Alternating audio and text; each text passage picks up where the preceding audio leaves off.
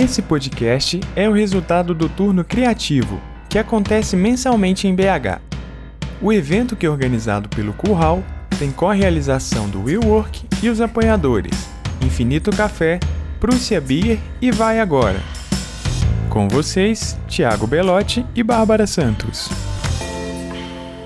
Oi, oi!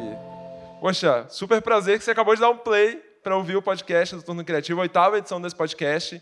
A gente vai começar já de cara chamando o nosso convidado para vir para cá, para ter essa conversa inspiradora com a gente. Estamos lembrando, né? Turno Criativo é um podcast gravado ao vivo na WeWork, Belo Horizonte. Tem gente aqui, não tem gente? Sim, vocês verem que é verdade, né? Não tem edição nesse podcast para fazer isso. Palmas no final, né? Tipo Silvio Santos, não. Bom, dito isso, muito obrigado por estar com a gente. João, vem para cá para a gente começar essa conversa. Palmas para o João.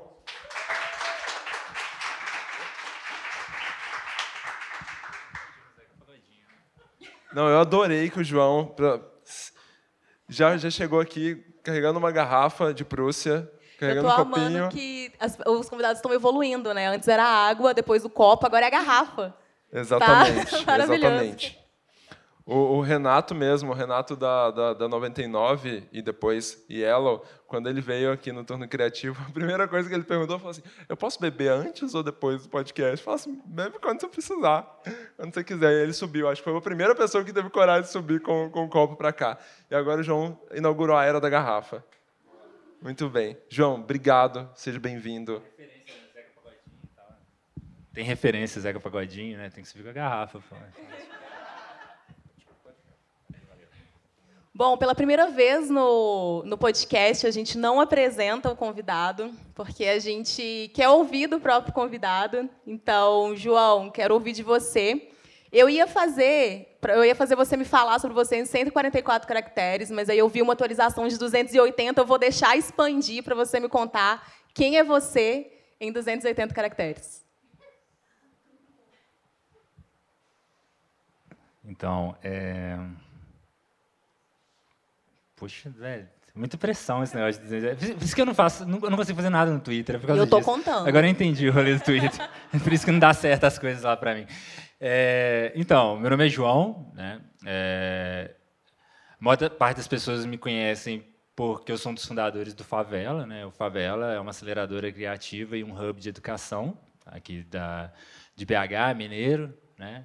Igual Pão de Queijo. É sempre complicado falar de mim, assim, mais que pareça que eu tenho cara de ser um cara extrovertido, eu sou um cara muito introvertido.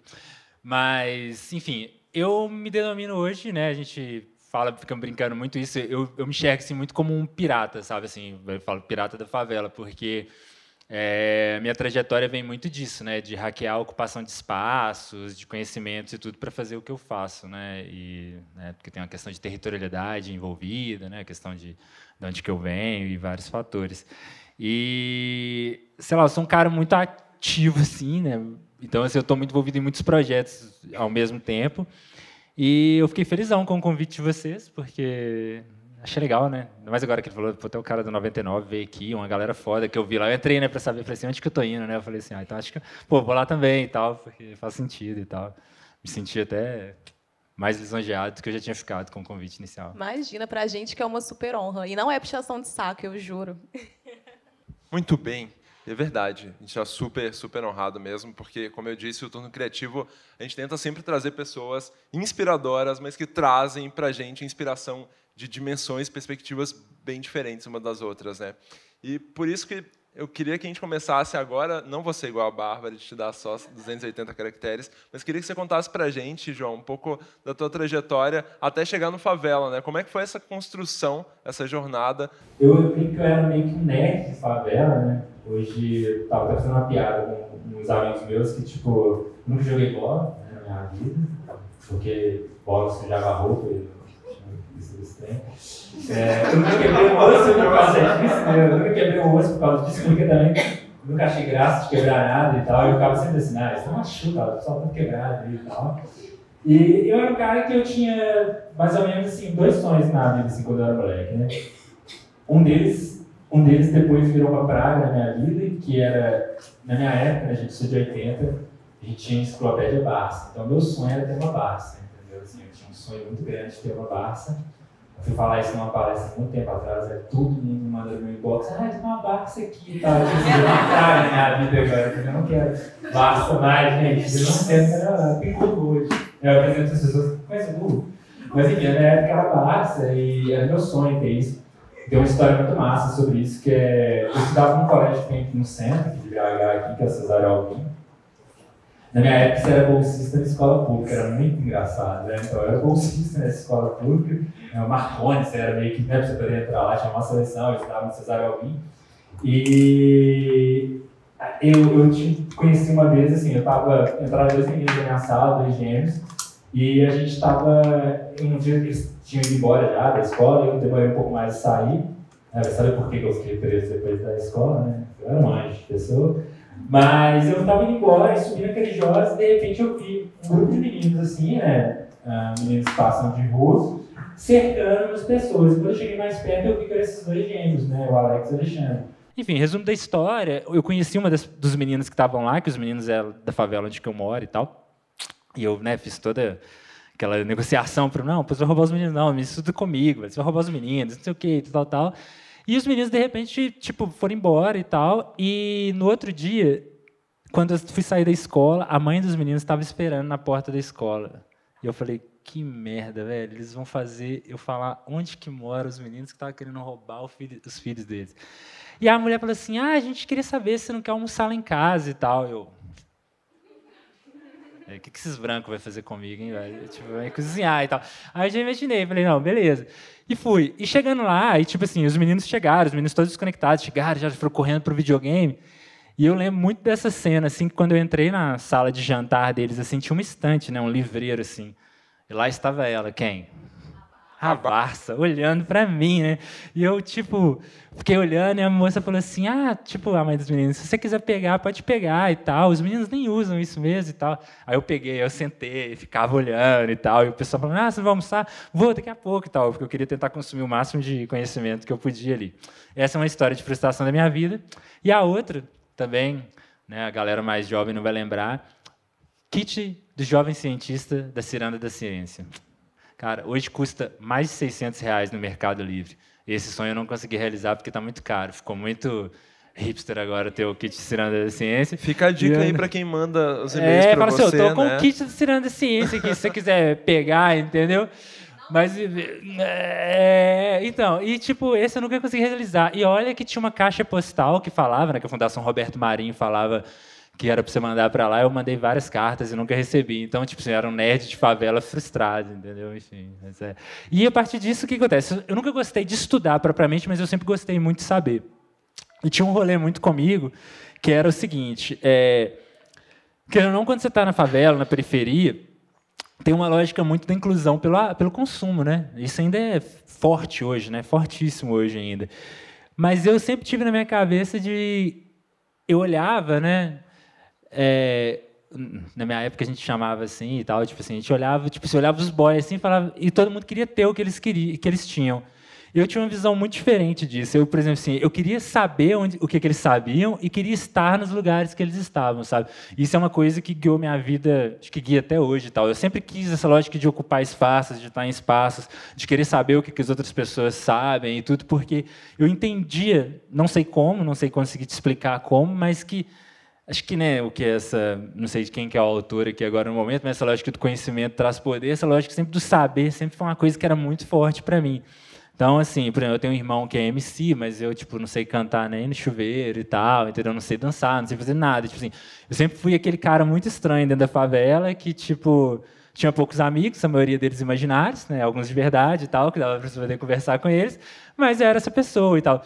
Aí acaba que, né, só para poder dar um resumo nessa parte da minha vida, tipo, o escotismo foi uma coisa que foi muito forte na minha vida, né? Porque eu sempre gostei dessas lógicas de grupo e tal, e o escotismo, como era aquela coisa cheia de de deveres a fazer e não sei o quê, e as insígnias, sempre fui muito competitivo e tal. Então, para mim, fazia todo sentido, né? Então, assim, eu tenho uma carreira no escotismo, né? Adoro falar que eu sou escoteiro e tal, fico muito feliz de falar isso.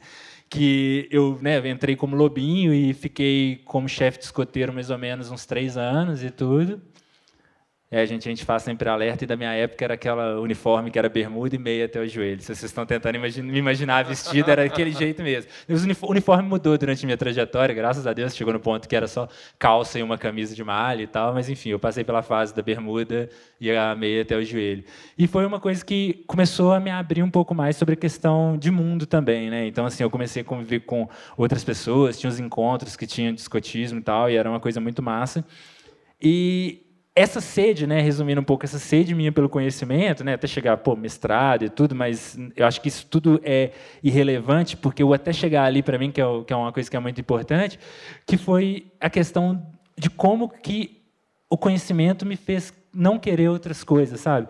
Tipo, eu sempre tive muito medo de entrar para questões ligadas ao crime, que não é uma oferta presente dentro das favelas hoje. Isso porque eu tinha uma regra na minha cabeça, que era uma nota mental, que era a seguinte: se a minha mãe, que me ama, me bate desse jeito, imagina a polícia, cara, que nem me conhece, velho. Os caras vão me bater muito, velho. Então, assim, eu sempre tive isso na minha cabeça e acabou que o conhecimento me deu esse alento, assim, de querer.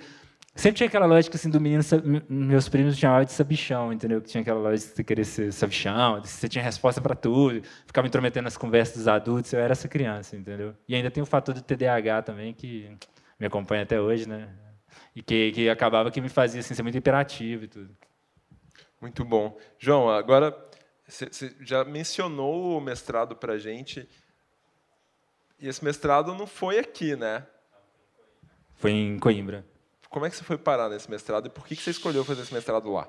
Nossa. Tá, então, na época eu estava trabalhando na Secretaria de Ciência e Tecnologia, numa gestão muito controversa e tudo da época e tudo, né, entrar nesse mérito.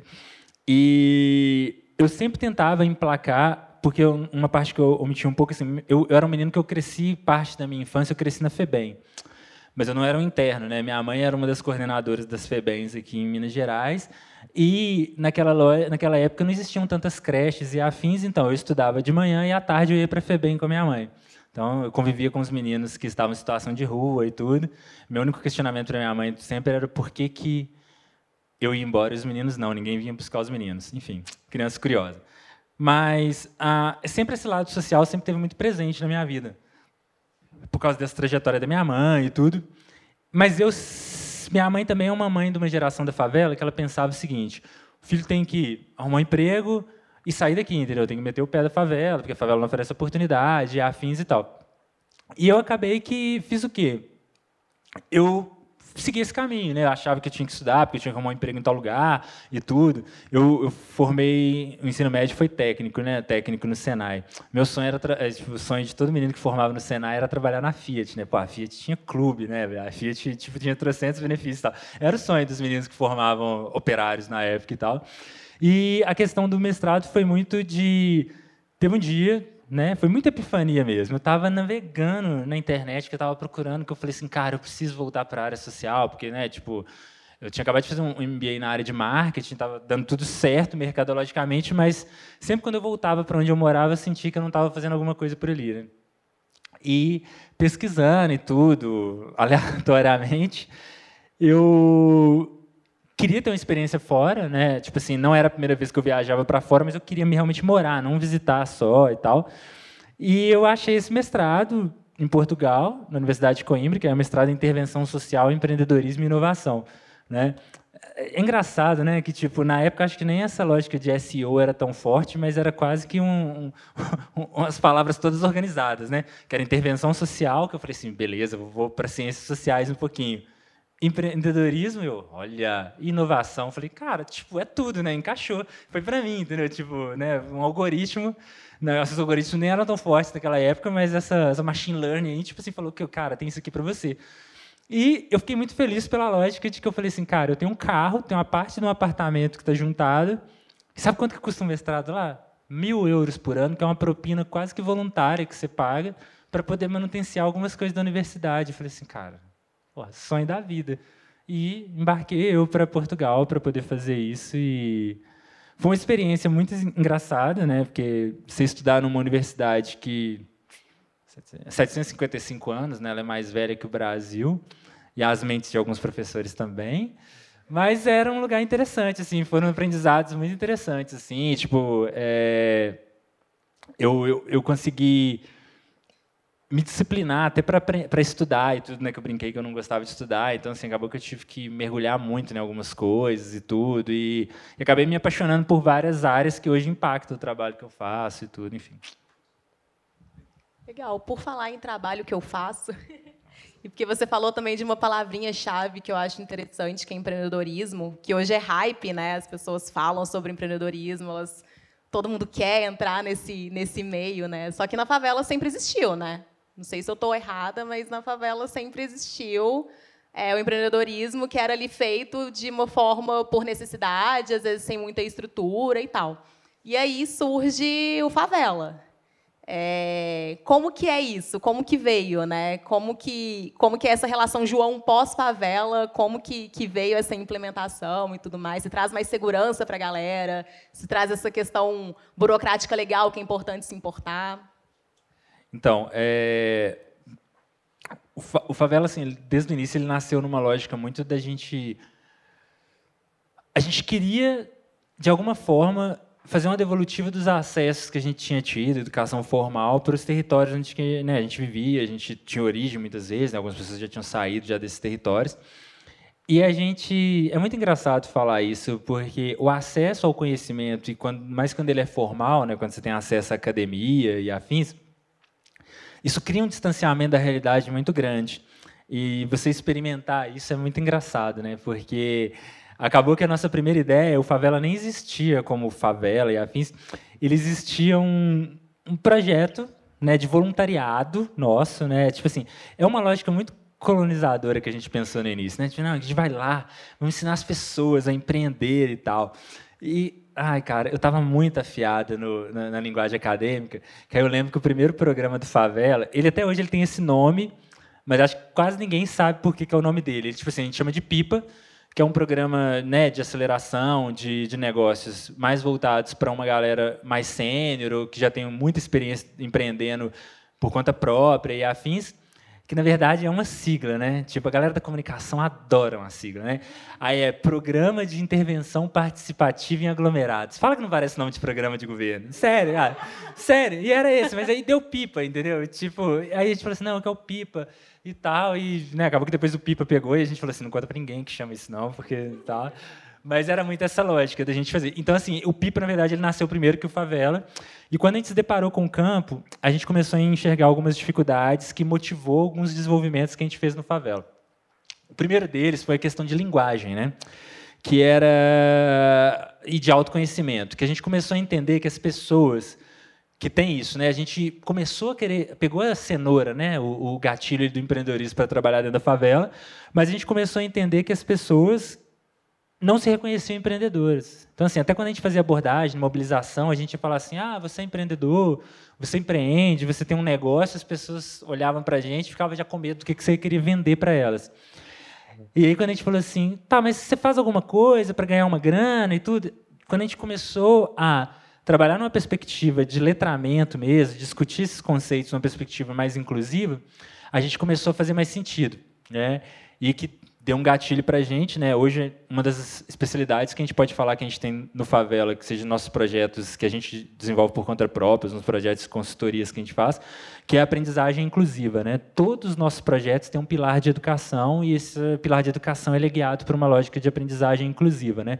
Então, a gente tem uma metodologia que a gente consegue nivelar o nível de conhecimento dos participantes e criar umas trilhas formativas que se adequem a eles. Então, assim, o primeiro gatilho que a gente teve foi isso. Que linguagem é essa que a gente vai ter que usar dentro desses territórios?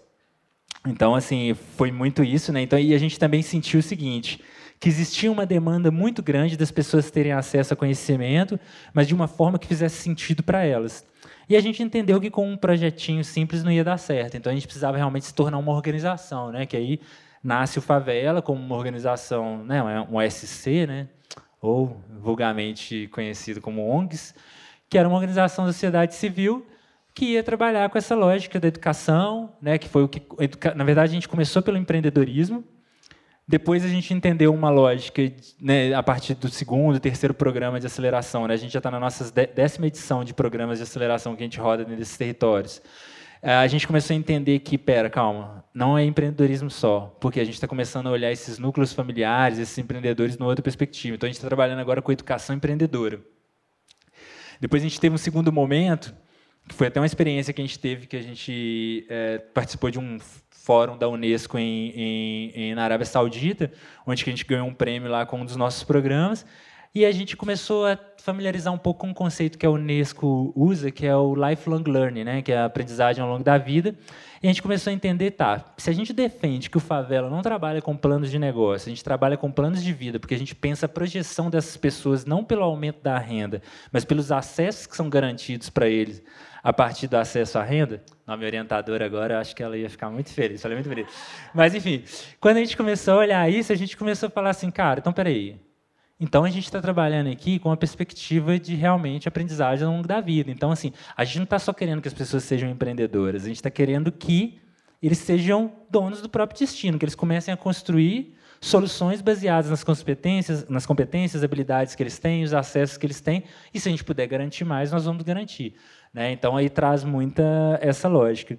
E o Favela, hoje, a gente está entrando num rolê que é muito a lógica de pensar futuros. Né? A gente está com um programa que está rodando agora, que ele ainda está para ser lançado formalmente.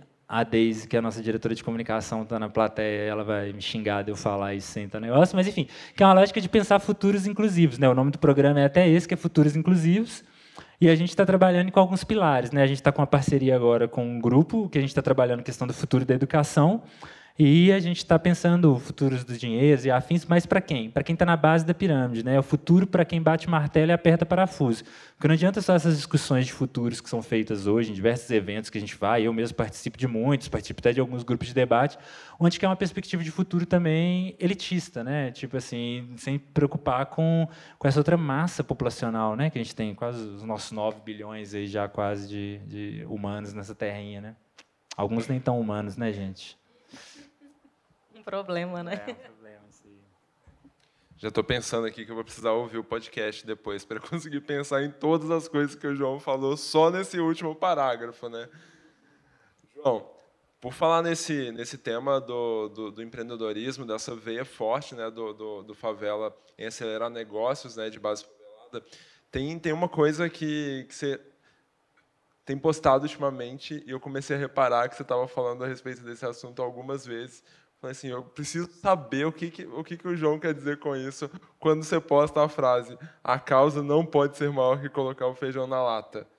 Isso parece que é uma coisa que é quase um lema para você, né? Então, isso é muito forte para mim, né?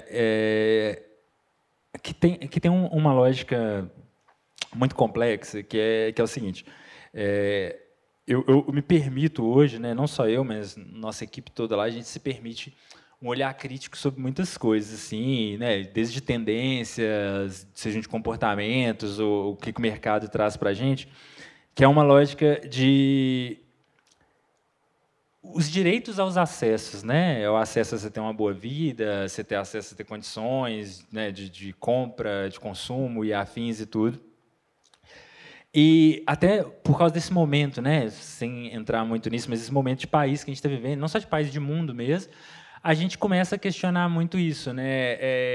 Até que momento que as pessoas têm que se dar o direito de sobreviver ou de viver plenamente, ou que a gente tem que estar em constante luta, né? Então, assim, eu acho que eu tenho as minhas lutas, tenho lutas coletivas que eu participo, mas eu entendo que, por exemplo, fazer o que a gente faz no Favela hoje, seja nós, o Favela sozinho, ou mesmo com os nossos parceiros, a gente já é um tipo de luta, né? Garantir os acessos das pessoas a conhecimento, a poder empreender, a poder garantir uma qualidade de vida e um futuro para as gerações que vêm depois deles, isso também é um tipo de ativismo também, né? Um ativismo até inteligente de garantir isso.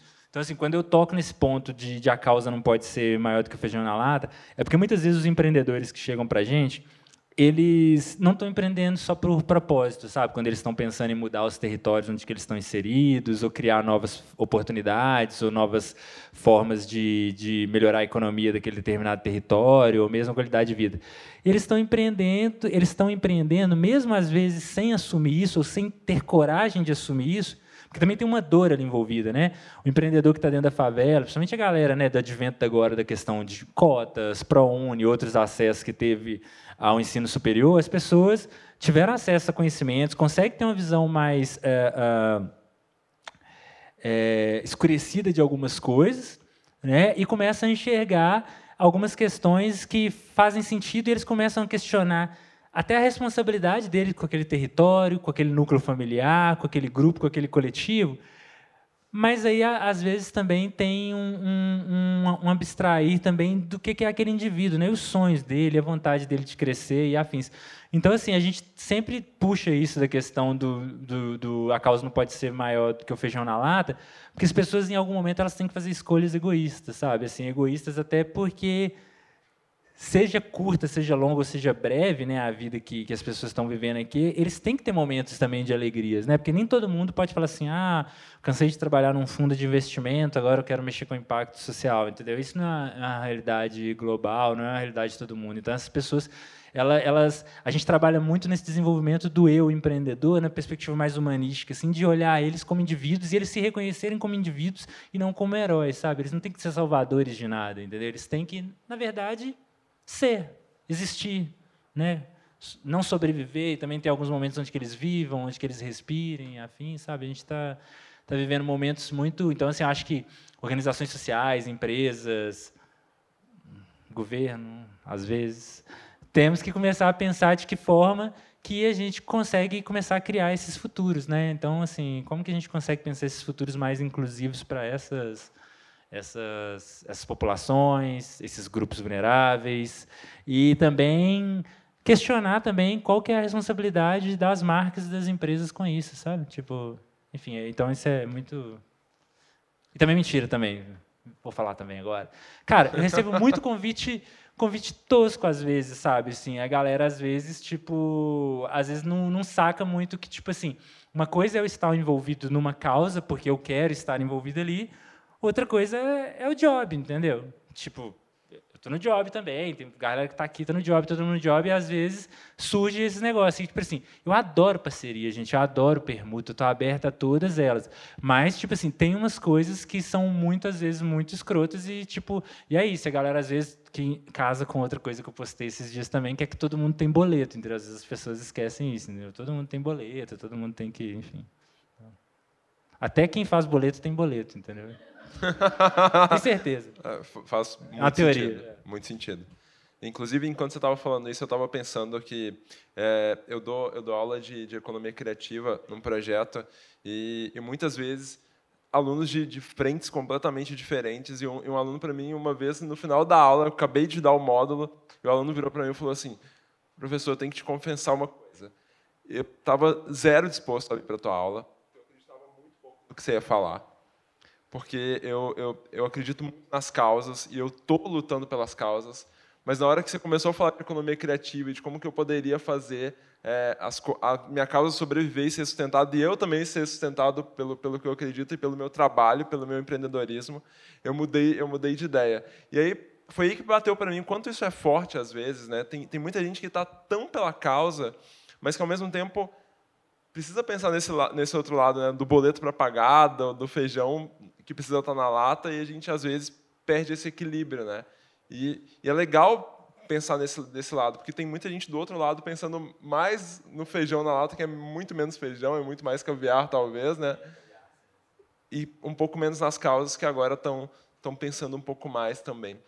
Mas eu só queria lembrar o pessoal, a gente está esperando as perguntas de vocês, tá? Daqui a pouquinho a gente começa a fazer as perguntas que estão mandando aqui para a gente lá no slide.com, para a gente ver o que vocês querem saber a respeito do João e do projeto do Favela, ou então de qualquer coisa da trajetória dele. Agora eu quero entrar em histórias. Arquivo confidencial, né? Droga, não é isso. expectativa. Na verdade, história das pessoas. Eu quero que você... Imagino que você já tenha conversado, engajado em várias histórias diferentes, né, em vários empreendimentos diferentes, necessidades, sobrevivências diferentes, de um monte de gente. Eu quero que você conte para a gente cases de sucesso, ou melhor, cases inspiradores que passou por você. Nossa, me colocou numa situação muito, mas muito ruim. Porque deve ter uns 6 empreendedores de favela aqui na plateia. Se eu não escolher um desses... Pode falar no geral, pode... Obrigado. Ótimo. Não vale esses 6. Não vale esses 6, Não vale quem veio. Não vale quem não veio, vale quem exato. veio. Porque eles já estão ouvindo aqui, né? É verdade. Cara, esse, infelizmente, ele não quis continuar no programa com a gente, mas, assim, é uma puta sacada. Eu estava trabalhando em ciência e tecnologia antes do boom startup, né, da buzzword startup, né, eram negócios de base tecnológica, né, na época você não explicava que startup era um negócio de base tecnológica, era só negócio de base tecnológica. E, porra, o pessoal vai achar que eu sou muito velho, sou de 80, gente, mas enfim, quando a gente trabalhava, assim, você não falava muito dessas novas tecnologias, né, na época a gente estava tendo um projeto que a gente ia construir um pequeno piloto de cidade inteligente no Inhotim e tal, na época, e tal, a gente estava desenvolvendo um rolê lá, assim, mas assim, não falava muito de IoT, essas tecnologias que hoje são tão presentes, até porque eu acho que elas ainda estavam um pouco incipientes e tudo. Mas num programa que a gente fez no Morro do Papagaio, eu acho que foi em 2016, 2017 a gente estava na Serra. Então, 2016, estou olhando para a empreendedora que é da Serra ali. Então, 2016, a gente estava no Morro do Papagaio. E, cara, tinha um moleque, ele tem uma produtora hoje, chama Preza Filmes e tal, é muito massa a produtora de vídeo deles. E a gente fez uma oficina de ideias, assim, no início ali e tal, para poder eles sugerirem coisas que fariam sentido a gente pensar e acelerar, que eles poderiam até ter naquele momento, talvez aquele negócio fosse o negócio que eles fossem acelerar com a gente, não o que eles submeteram no próprio processo, né? E o moleque começou a contar para a gente, tipo, queria fazer um rolê que era o seguinte, quer dizer, não ele queria fazer, perdão, ele estava contando um rolê que ele tinha feito, que era o seguinte, tem uma época que ele estava vendendo picolé, no carrinho e tal, ele ia na sorveteria, pegava o picolé meio consignado, não sei se vocês conhecem esse modelo, tá? É quase Jequiti, mas só que de picolé. Aí ele pegava o picolé e tal, ia vender, e foi naquele boom de internet a 50 centavos por dia. Vocês lembram que algumas operadoras tinham e tal, quando elas viraram patrocinadora de vocês, aí vocês editam lá, falam o nome dela e tal. Mas, enfim. E estava naquele boom, e ele teve uma ideia que foi o seguinte, quem conhece a Nossa Senhora do Carro, o Morro do Papagaio está ali do lado, e o que acontece? A maioria daquelas empresas, né, que não estão engajadas com o futuro do trabalho ou o futuro do trabalhador, elas não têm ambiente de descanso, então a galera no horário do almoço sai deitando em cima daquelas praças ali, até no canteiro central, se tiver sombra, eles deitam pós-almoço para eles poderem ficar ali. Ele descia com o carrinho de picolé dele, e ele anotava num papelzinho uma senha que ele gerava, que ele roteava a internet do celular dele, e se você comprasse um picolé, você recebia a senha da internet, entendeu?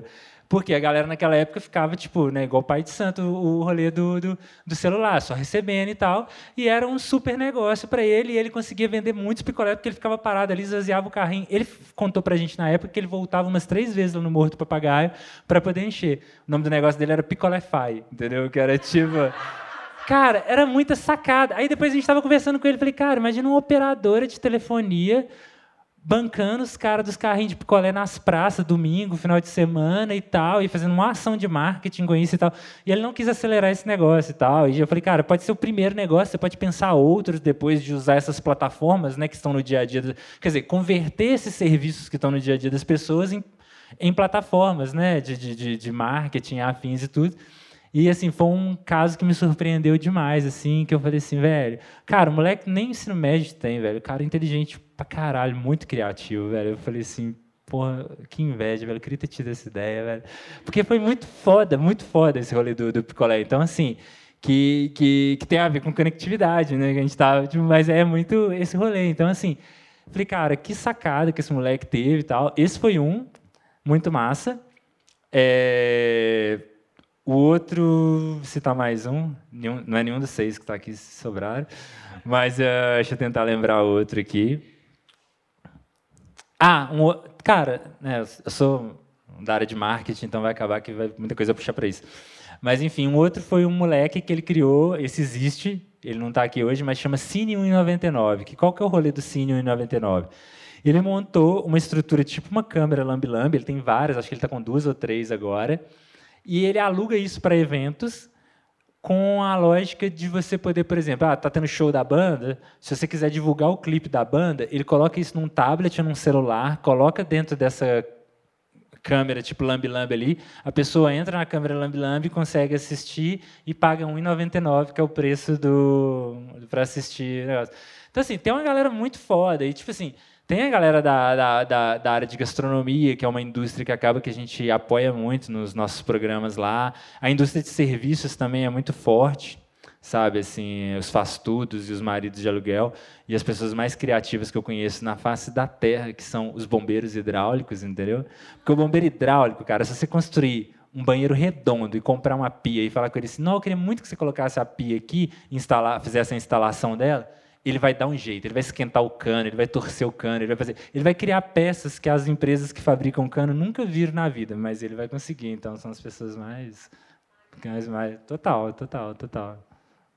Só aproveitar esse gancho antes de pular para outra pergunta. Você sempre falou uma coisa aqui, por que eu não tive essa ideia antes? Que pensa isso, né? Eu já trabalhei em aceleradora, eu continuo como mentora de alguns negócios e a gente tem muito pouco tempo para ficar imerso naquele negócio para poder conseguir dar uma ideia, pensar alguma solução e tal. Qual que é o seu processo?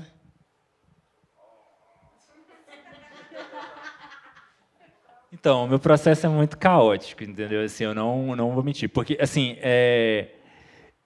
eu preciso de um tempo muito inicial sozinho, sabe? Assim, tipo, eu preciso digerir algumas coisas e tal. Então, assim, eu estou sempre com um caderninho, ou então gravando áudio. Eu tenho 3 grupos de WhatsApp comigo mesmo, que são divididos por áreas e tal. Gente, não tenho toque, entendeu? Eu sou de Libra, nem de Virgem eu sou, entendeu? Então, tipo, entendeu? Mas, enfim, eu tenho... E, assim, eu vou tentando me organizar dessa forma. Cara... Por um fator, até do que eu comentei com vocês, da questão do déficit de atenção e a hiperatividade, eu acabo que eu me faz bem estar inserido em várias coisas ao mesmo tempo, entendeu? Então, assim, às vezes, eu estou acompanhando vários projetos que estão acontecendo dentro da favela, eu posso não ser o head daquele projeto, mas eu estou ali como um apoio e tal. Eu também, assim, eu gosto de processos muito livres, sabe? Assim, de poder criar, de poder tentar e tudo. Eu acho que o Favela tem um quê disso, né? Porque quando eu falo lá atrás que, eu falo hoje que eu tenho 39 de anos de experiência no que eu faço, tem muito disso, porque o mercado formal era muito difícil, por exemplo, eu entrar num centro de inovação, ou num escritório de inovação, ou num hub de inovação de alguma empresa e dar essa carteirada. Então, assim, né, volta de novo na questão que eu brinquei de ser um pirata e tal, é que, tipo assim, cara, eu falei, eu vou criar meu próprio ambiente, entendeu? Eu vou criar meu próprio laboratório de inovação social, onde que eu vou poder fazer o que eu quiser, entendeu? Que eu sou dono dessa porra, então, tipo, eu vou fazer o que eu quiser, do jeito que eu quiser. Mentira, as pessoas lá mandam mais do que eu, mas aí eu tento me enganar, assim. Na terapia eu falo que eu mando nessa porra e tal, mas aí a moça fala assim, manda não. Não, entendeu? Mas é muito isso. Mas é isso, eu queria um ambiente seguro e é o que o Favela tenta fazer hoje, sabe? Assim, acho que meu processo tem a ver com isso, com um ambiente seguro. O Favela é um ambiente muito seguro, igual o Favela. Majoritariamente, as pessoas que trabalham no Favela hoje são negras, tem uma grande parcela das pessoas que trabalham com a gente que são pessoas LGBT, mas a gente também trabalha com pessoas brancas, mas a gente tem um diálogo super aberto, assim, da gente poder falar o que quiser lá dentro. E eles também, se eles se sentirem ofendidos, ou a gente se sentir ofendido em algum momento, a gente é muito horizontal, até porque ali é o lugar onde a gente pode experimentar essas coisas. Eu sou muito da experimentação, sabe? Igual, por exemplo, quando eu estou criando alguma coisa, né, eu trabalho muito com processos gamificados. Eu, tipo assim, corro na gráfica que tem lá embaixo, lá no nosso escritório, imprimo umas coisas coloridas, corto e começo a fazer uns mock-up que eu preciso visualizar. Entendeu? Igual, por exemplo, assim, a logo do Favela ela nasceu primeiro que o Favela.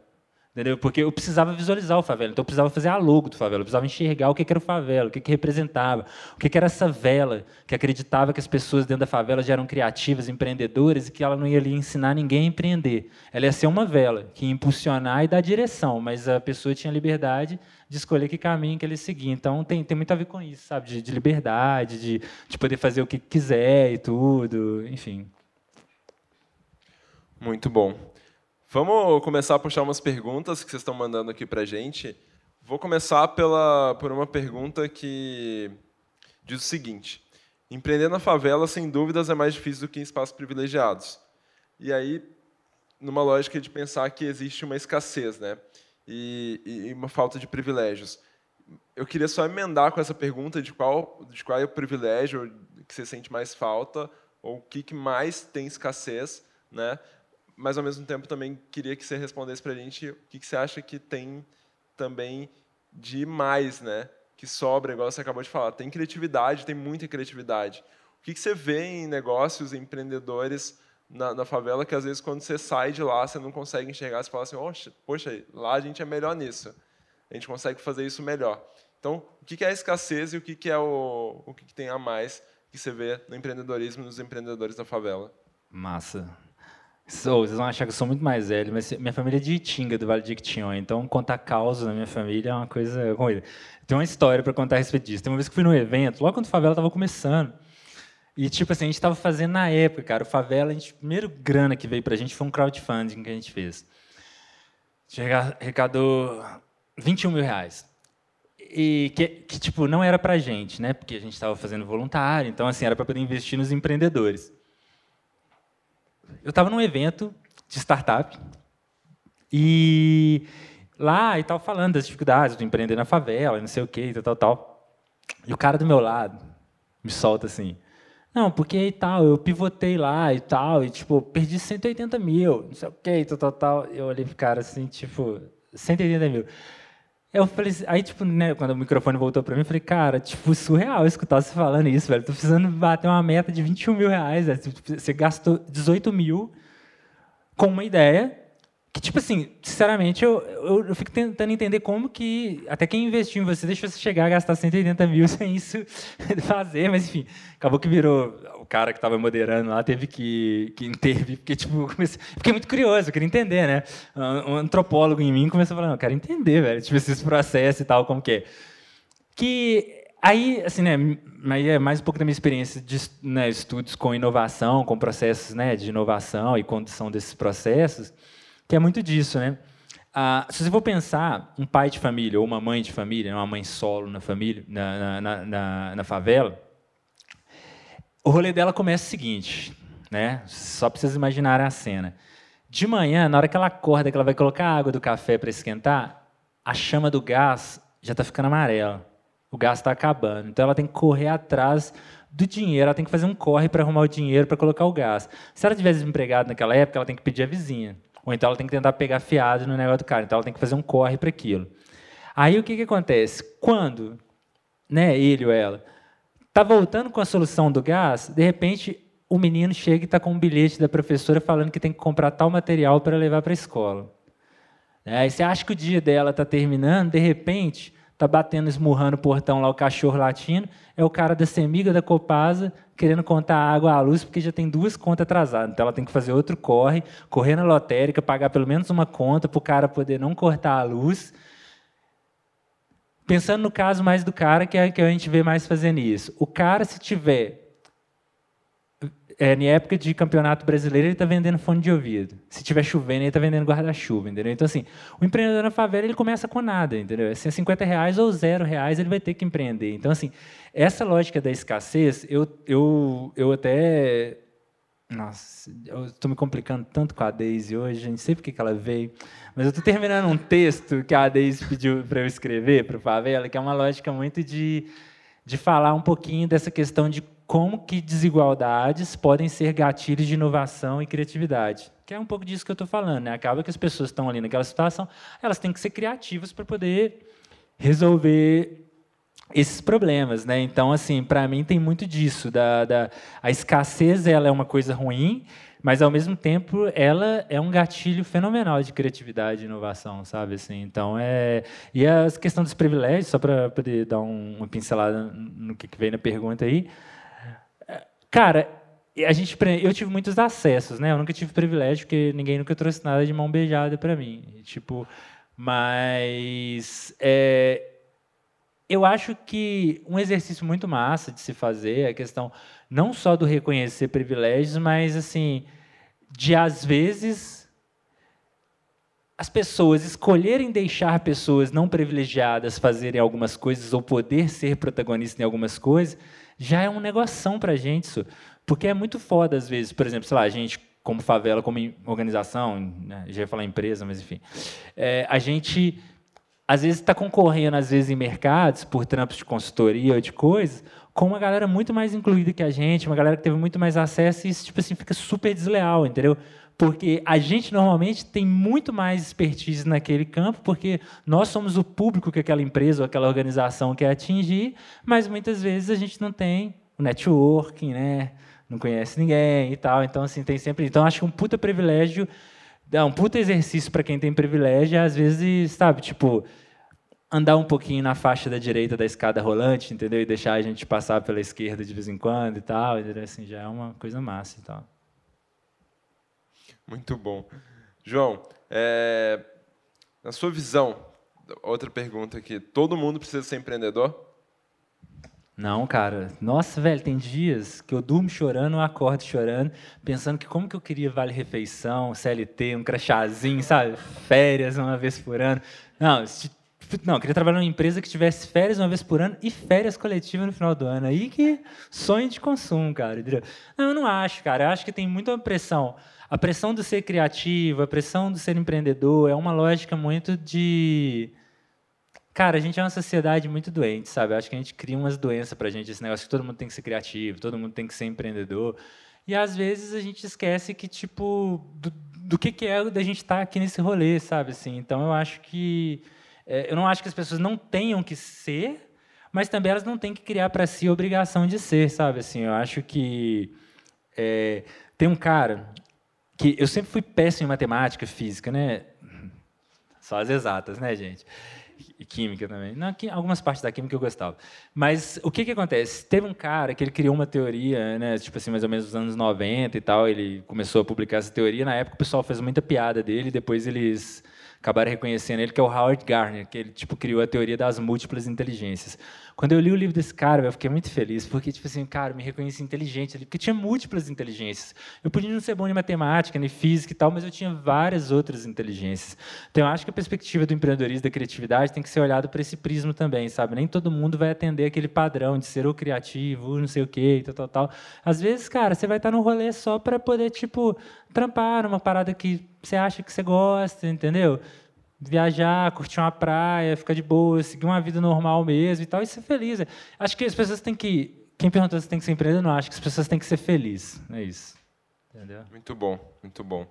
Fiquei pensando muito também no... Tem um sociólogo brasileiro, Ricardo Antunes, que ele tem batido muito numa tecla de falar que a gente também não pode confundir a pressão do empreendedorismo com a busca por um trabalho digno, né? E muitas vezes as pessoas estão buscando empreender porque não têm oportunidade de ter um trabalho digno. E a gente está num momento que essa discussão é muito importante, porque a gente tem precarização do trabalho, a gente tem dificuldade de acesso ao trabalho por N fatores diferentes, né?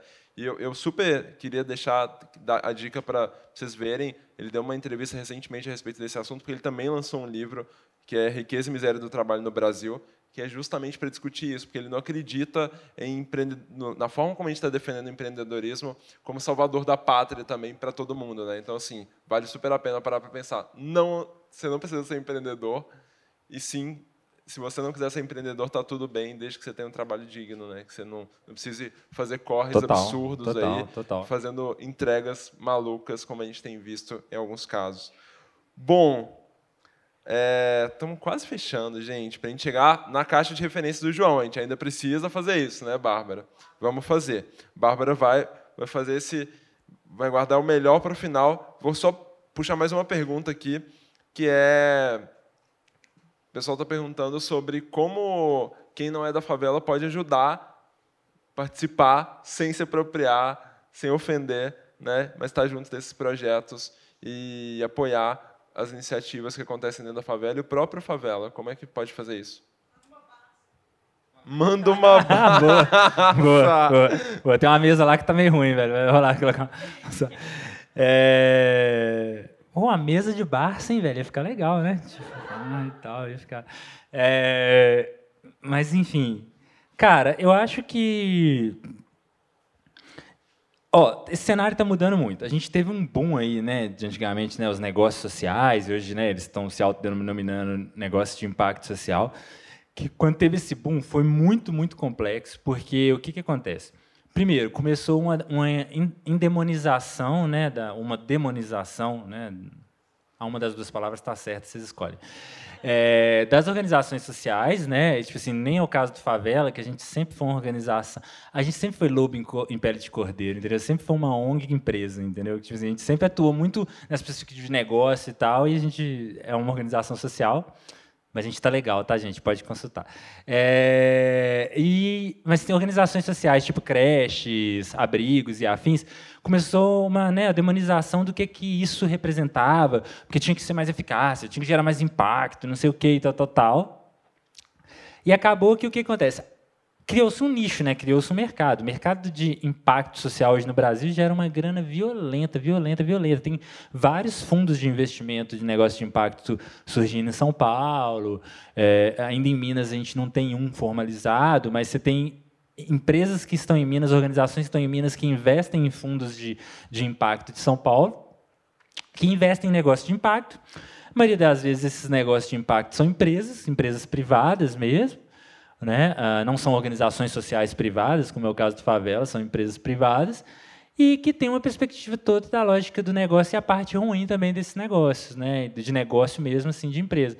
E que acaba que isso virou tipo assim, um novo mercado, né? Todo mundo quis empreender disso. Então, assim, para quem pergunta assim, como que eu posso ajudar? Eu acho que a primeira coisa é isso, é tentar entender como algumas empresas maiores hoje têm feito. A gente, o Favela, ele é muito buscado por empresas que elas falam assim, olha, a gente está olhando, está observando o que está rolando aí um tempo, a gente não quis entrar nessa água porque a gente não sabia se estava quente ou estava fria, mas a gente queria trocar uma ideia com vocês e ver o que vocês desenhariam para a gente poder conseguir trabalhar essa determinada demanda que tem a ver com o nosso negócio, seja educação, mobilidade, tecnologias, comunicação, o que for.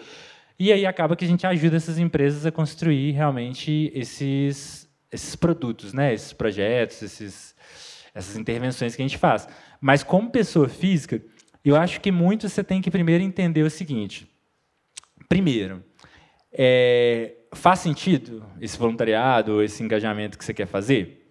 Se for no caso disso. Se for um negócio que você quiser criar, eu acho que a primeira coisa que você tem que entender é o seguinte, já tem alguém nesses territórios que faz alguma coisa parecida com isso e é desses territórios? Por quê? Prometo que é a última história da noite. A gente teve um empreendedor que passou pela gente, que é um empreendedor que ele trabalha com lavagem ecológica. Uma vez eu fui convidado para dar umas mentorias no CID, né, no programa de startups do Estado.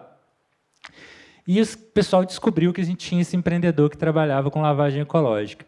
E eles estavam criando, essa startup estava criando uma plataforma de lavagem ecológica para poder conectar lavadores de veículos que eles iam capacitar para lavar os carros.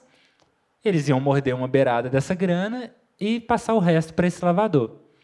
Aí eles queriam que a gente conectasse eles, né, no caso eu, conectasse eles com esse empreendedor nosso, porque eles queriam que esse empreendedor ajudasse eles a mobilizar outros lavadores para poder se cadastrar nessa plataforma.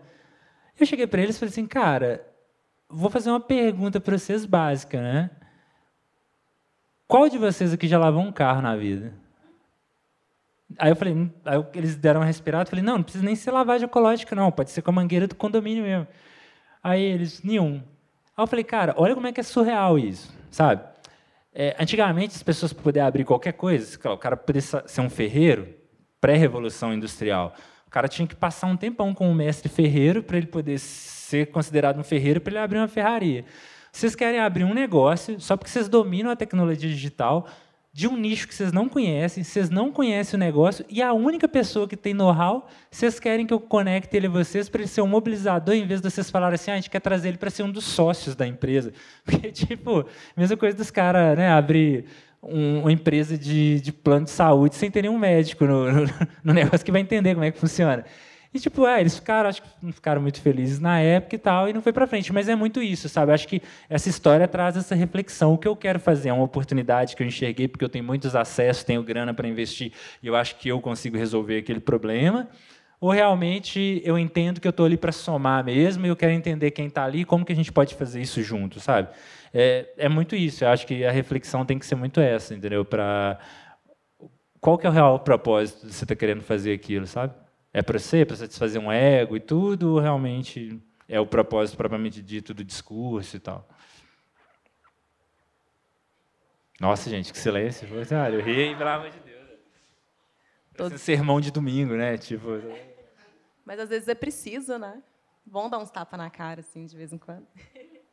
Bom, agora aquele momento que as pessoas pegam os celulares, pegam o bloquinho de notas, que a gente vai abrir a caixa de referências do João. Tinha que ter uma vinheta, né? A gente vai criar isso. João, o que você escuta? Música e podcast. Queremos dicas. Cara, eu escuto muito um cara que eu gosto muito, porque ele é até uma inspiração para mim. Eu também estou num processo de criar um podcast e ele é uma inspiração para mim, assim, porque ele faz ele faz parecer que é livre, mas pelos rolês que ele já fez, ele também é da área de ciência e computação, então tipo assim, ele é maior metódico, mas ele finge que ele é largadão, que é o Cris Dias, né? Ele trabalha no Facebook há muito tempo, então todo mundo deve conhecer ele, que ele tem um podcast que chama Boa Noite Internet. Ele é do B9 também, né? Assim, agora ele está como participante no B9, mas ele era de lá, mas agora ele fundou a Ampere, que é uma empresa que faz podcast também e tal. Você vê, né? Eu sou fã do cara pra caramba, né? Conheço a vida dele toda, né? Eu já fui no encontro que teve lá em São Paulo dos caras que seguem o podcast dele, que eu estava por lá e tal, a galera encontrou. Gosto muito do Código Aberto também, que é do pessoal do B9. Tem umas entrevistas muito massas que estão tendo lá, é bem massa. Tem uma da Farida... esqueci o nome dela, que é a CEO do Twitter do Brasil, eu sempre esqueço o nome dela. Mas que ela fala de uma coisa que... Esse podcast caiu para mim como uma luva, que teve um podcast desse do Código Aberto, que ela fala sobre liderança humanizada, então é fantástico, é um brinde para a gente. Gosto de Mamilos, o podcast, gente. Só para eu explicar, gravar isso, o podcast. Que mais eu tenho ouvido de podcast? Tem um que é do cara que ele é o autor daquele, que é o Jason Knapp, que é o autor do Design Sprint, que é o Breakfast alguma coisa, mas eu não estou lembrando, que é muito massa, que ele é o sócio dele na AJ Smart, que é a empresa lá e tal, que é de consultoria e tal. É muito massa, porque para quem trabalha com cliente, quem está no rolê de job mesmo, de consultorias e afins, é muito massa, porque eles dão umas sacadas muito fortes. Esse é em inglês, mas é super de boa e tal. O inglês deles é bem fluido, mesmo quem não tem muito domínio. Eu sigo muito um de futuros, que é do NISTA. O NISTA é uma ONG que é o espelho do favela. Nosso sonho é ser igual ao NISTA um dia. Escreve NESTA. Eles têm um podcast, eles são do Reino Unido, e eles têm um podcast sobre futuros, que é muito, muito, muito massa. Eu sempre brinco que, né, falando agora sobre livros, falo que rap é o primeiro livro que qualquer menino na favela lê, né? E qualquer menina também. Então, assim, eu escuto até hoje, assim, mesmo, escuto muito Racionais, escuto muito rap antigo e tal, assim, nacional. Gosto de uma galera nova também, tipo, né? Tem Emicida aí, tudo. Gosto do Rael, gosto de uma galera. Cara, já que a gente está brincando de arquivo confidencial, eu fui uma criança, velho, que cresci colecionando LPs do Roupa Nova, entendeu? Então, assim, vocês olham para mim, então, já escutei Roupa Nova. Eu gosto muito, eu gosto de um cara que é muito estranho falar que gosta dele, assim, mas eu gosto do Fagner, porque minha mãe cresceu escutando Fagner. Aí, de vez em quando, eu me vejo no meu Spotify escutando Fagner. Né? Gosto de Belchior pra caralho também e tal. Nação Zumbi. muito. Mundo Livre S.A. também muito, de música. De livro...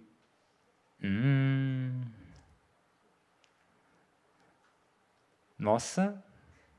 Caramba, vou ter que entrar no Kindle aqui para poder, tipo, ver. Vou citar um livro que eu li recentemente, eu gostei muito. É um livro curtinho, e ele é muito massa, porque ele tem uma série de vários livros.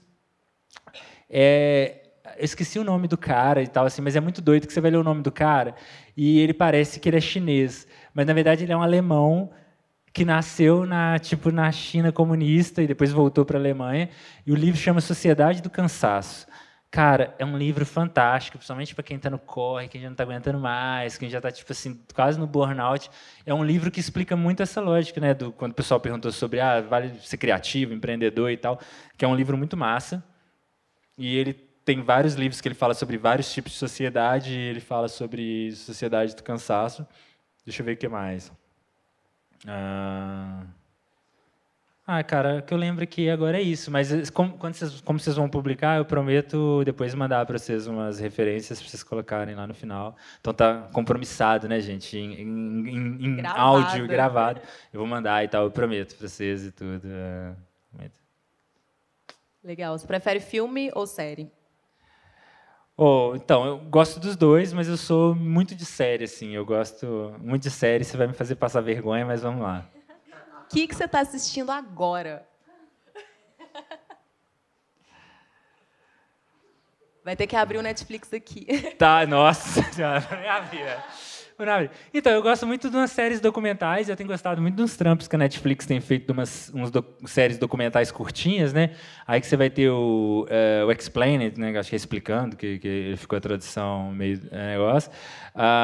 O Dinheiro Sujo, né? O Dirty Money, também eu gosto muito. Caramba, eu vi o nome dele ontem, não pode, velho, não posso esquecer. Que é a que fala sobre o mel, fala sobre os negócios. Rotten. Isso. Rotten é muito bom também.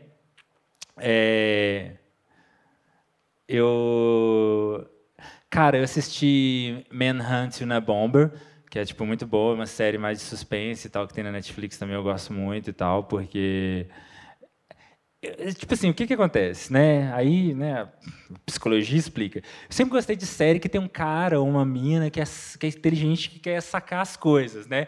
Porque, faz a gente se sentir mais normal quando a gente é as pessoas que chegam na mesa de bar e começam a construir teses enquanto está bebendo, entendeu? Então você vê aquelas pessoas que começam aquela verborragia sem parar, que aí entra outra referência, o Jason Silva, né? Velho, eu falei assim, cara, encontrei um amigo, imagina, deve ser massa demais conversar com aquele cara, entendeu? Porque pode ser dois doidos falando sem parar, entendeu? E, ninguém está entendendo nada do que eu estou falando, mas aquele ali é um cara muito massa, eu gosto. Então, acaba que eu gosto muito desses seriados.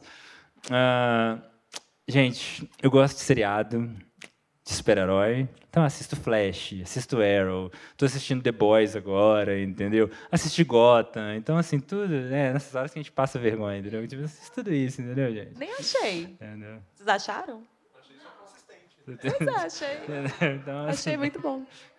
É porque o pessoal pede referência, já imagina que vai vir, Godard, né? Não.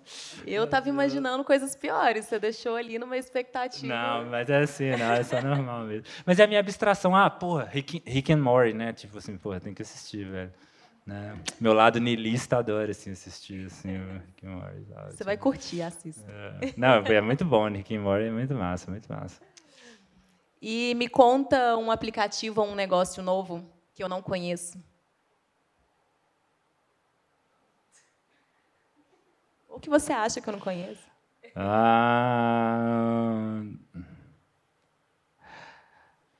Cara, então, eu tenho um comentário para você dizer. Eu nasci num ano de transição, né? Eu nasci em 80, né? Então, você imagina, minha mãe com 14 anos estava me levando na Galeria Dantès para me matricular num curso de datilografia, porque eu só ia arrumar emprego se eu fizesse um curso de datilografia, e eu olho para o lado, na mesma escola tinha um menino com um joguinho do Mario de aprender a digitar num computador, entendeu? Eu falei assim, puta que pariu, velho, só chego atrasado nos rolês, velho.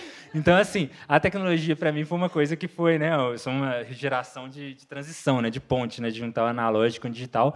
E eu não sou muito de aplicativos, então, assim, eu sou muito de aplicativos meio ferramentais, assim, que eu uso no dia a dia. Então, assim, sei lá, aplicativos que estão no meu dia a dia. Slack, WhatsApp, Instagram,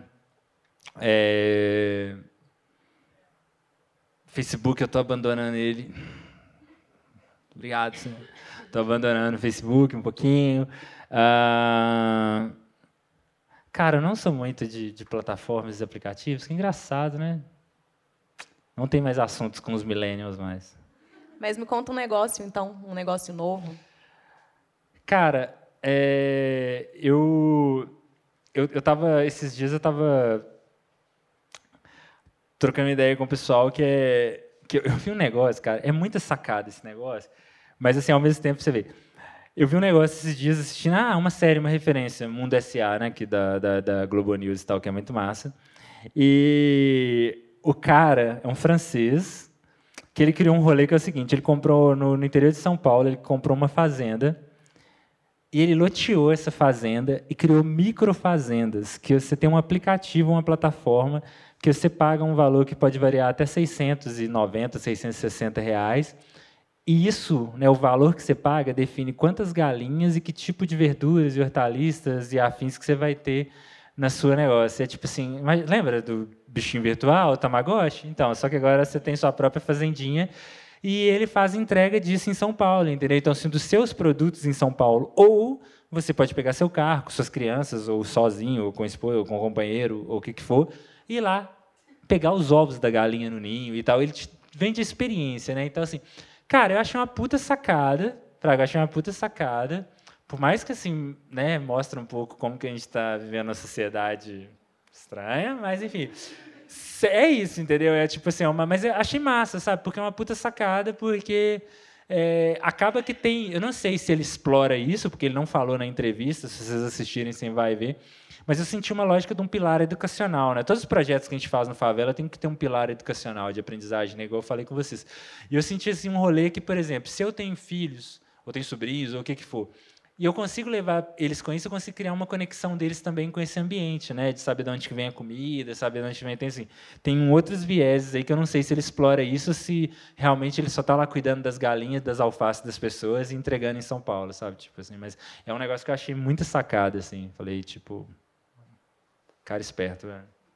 Cara bem esperto. Legal. Bom, então, chegamos ao fim. Espero que vocês tenham gostado. Queria ouvir um A, né, pelo menos.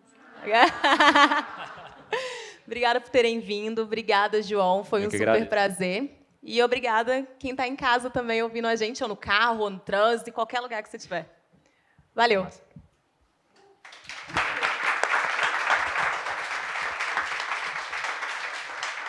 João, brigadíssimo, viu? Obrigado mesmo. Acho que é muito legal. Você estava super à vontade. Não sei se foi a cerveja ou porque você é sempre assim.